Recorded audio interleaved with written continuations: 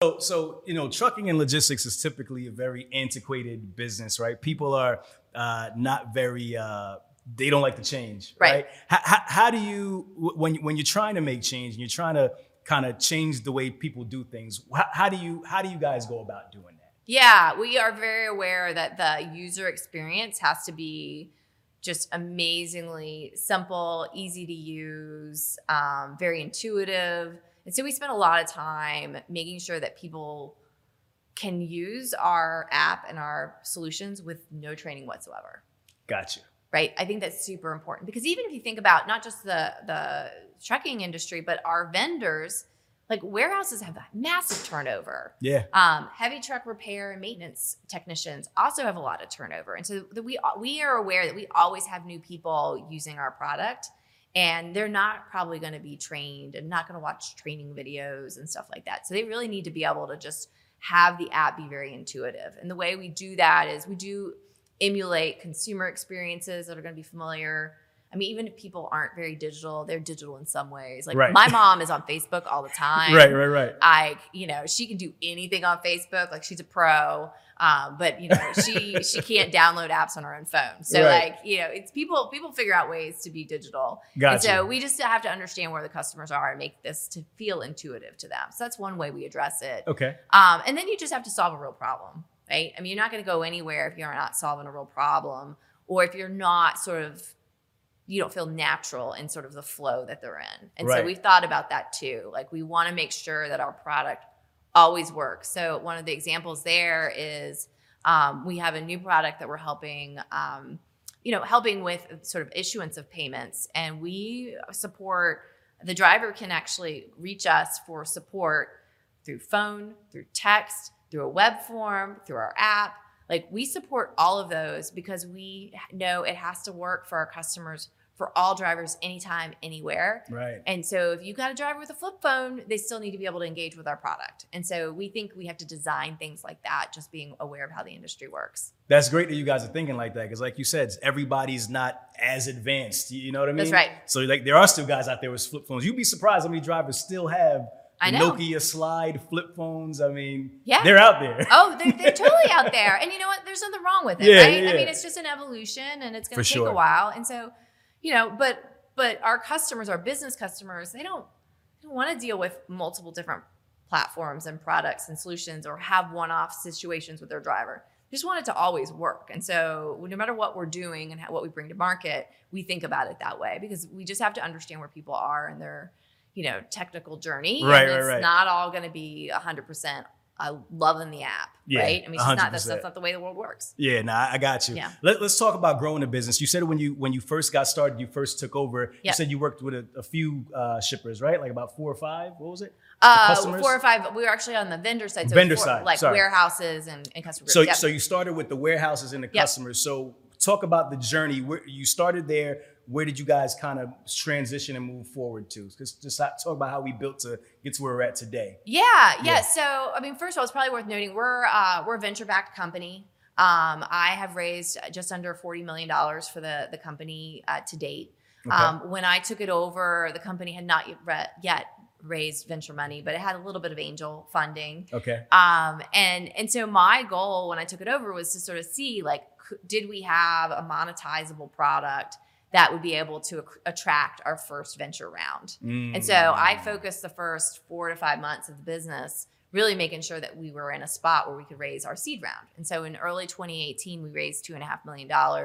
And that's really where we started to focus on product extensions into new segments, proving that it's not just warehouse customers that want this, but it's also heavy truck repair and towing customers. We also started to work on our sales process. So hiring our very first sales team, figuring out what the sales mechanics look like, Right.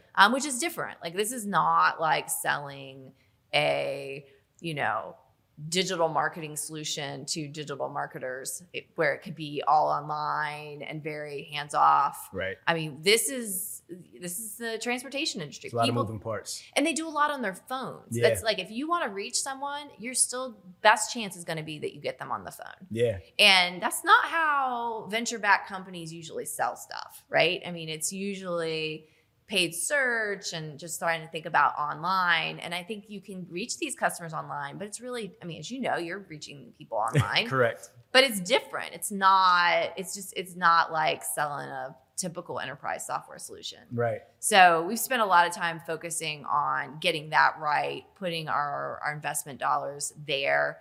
And, we raised our Series A in 2020. I closed on that and got the last check on that like 7 days before the world stopped with the pandemic. Oh, wow. So felt very, very, very lucky. For sure. Right? For sure. Right? Because, I mean, the world stopped. I mean, we all lived it. So the world stopped for 60 to 90 days. And it would have been very difficult to complete a fundraising round in that environment. Yeah. And then we raised more money earlier this year to continue our growth. And it's really been about expanding our product and engineering. We do almost all of our development onshore, and continuing to build out our sales organization. Got you. Did you have a background in venture, like raising money? I had never raised a single dollar in venture in my entire life. That was like a huge experience, an interesting experience for me. Can you talk about that? Like, Yeah. what made you even look to that as an option? Did you know someone else, or did someone introduce you to somebody? Talk about that a little bit. Yeah, I mean, so I was super lucky that I was in the incubator that I mentioned on Georgia Tech's campus. Okay. So they were good at sort of connecting people with sources of capital. Atlanta has probably a little fewer than 10 VCs that focus on the Atlanta market. Okay. But I ended up raising all the money outside of Atlanta. Most of our money is from Silicon Valley or New York. And, I just talked to a lot of other entrepreneurs here in Atlanta who had successfully raised funds and just kind of learned how they went about it. And I learned that it was, it's a sales process, right? And that's actually what I've learned about being a CEO in general. Is it's like all sales. You're a salesperson. I'm a salesperson. I tell people I sell our investors, I sell customers, I sell employees to come and work here. Right. I am sales all day long. All day long. All day long. And so once I conceived of the whole investor thing as a sales process, it made it easier for me. When I raised our seed round, I think I probably talked to 100 different firms. Wow. Yeah. Wow. Yeah. Same spiel over and over again. Same spiel right? over and over again until I just had locked myself in the room and just pitch after pitch after pitch, got the feedback. And then over time, you just have to change it. I mean, I used to have to do things like record myself to see how I'm, coming across, get better at it. Yeah. Tweak the pitch, hear what the feedback is. Yeah. And it's just a sales process in Gotcha. some ways. But it was interesting. It was hard. I mean, it's not, you get a lot of no's. You could get 95 no's or 96 no's and be like, I am just killing it. I am awesome. Right. But you have to keep on going. Yeah. And so I at some point learned to have fun with it. Okay. And kind of be like, I'm going to just have really interesting conversations about my business with all these smart people who see lots of interesting other businesses. Right.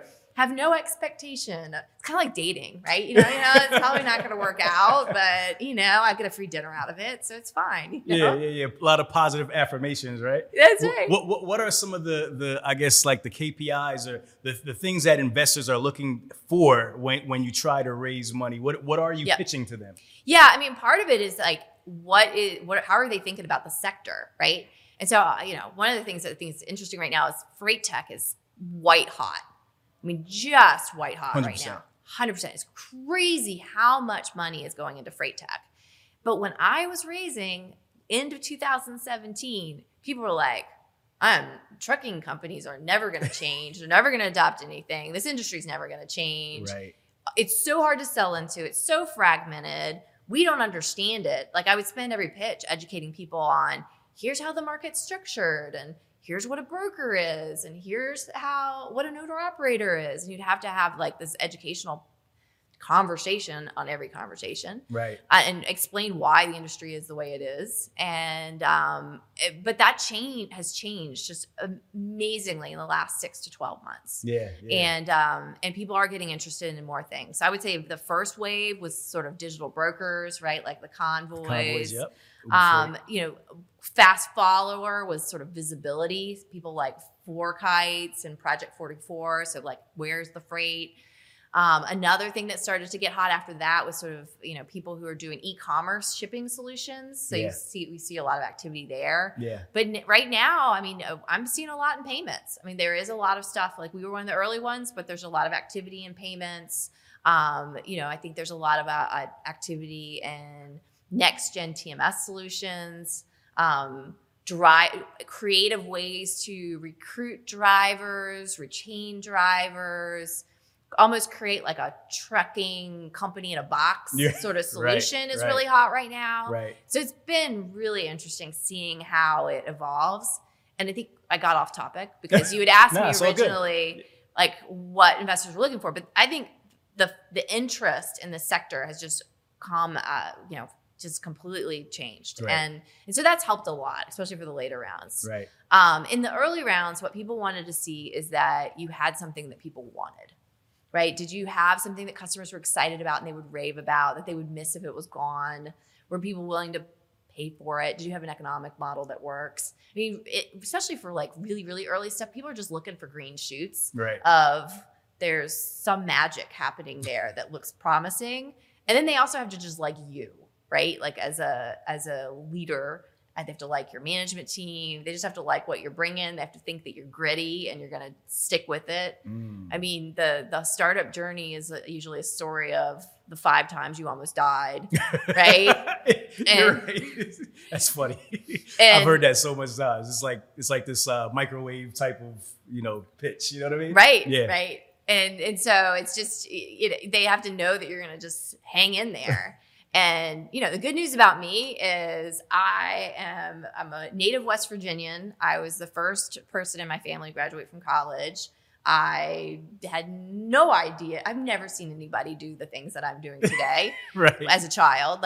So this was never on my radar. And it was always too stubborn to quit. And so that took me out of the state, went to college outside the state, doing all sorts of crazy jobs that I never expected I would do. I ended up going to Harvard Business School, and I didn't think any of those things were possible. And so I think all of that upbringing and just not knowing what my limits were or just not willing to acknowledge them has been helpful in the startup world. Awesome. And a great story as well. Yeah. Do you connect a lot with your peers in the freight tech space? Are you guys networking? Are you guys sharing ideas? Tell me like how that works, because obviously this is an ecosystem that we're creating for everybody, right? Yep. So how do you guys go about building off of each other? Yeah, it really depends on sort of the segment, but I would say yes, for the most part, we are helpful to one another, especially if we're not in competitive segments.